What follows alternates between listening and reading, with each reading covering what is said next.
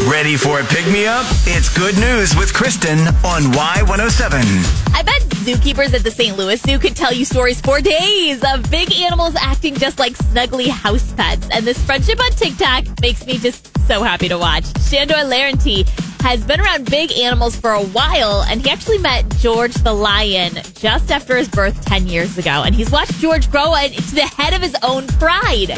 But what's captivating fans on TikTok is the fact that Shandor and George are best friends. Watching their videos, George acts like a lovable kitten around Shandor. Like, he loves being pet. He loves getting his hair brushed. I mean, Shandor says he absolutely loves the fly repellent we make for him. He rolls around like a little kitten, and it's his favorite time to get a massage or a foot rub.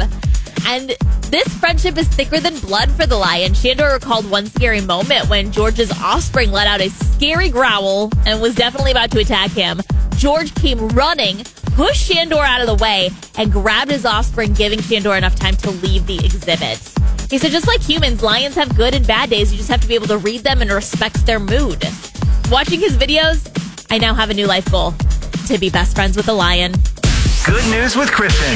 Catch every episode on demand now under podcast at Y107.com, on the Y107 app, and subscribe where you get your podcast.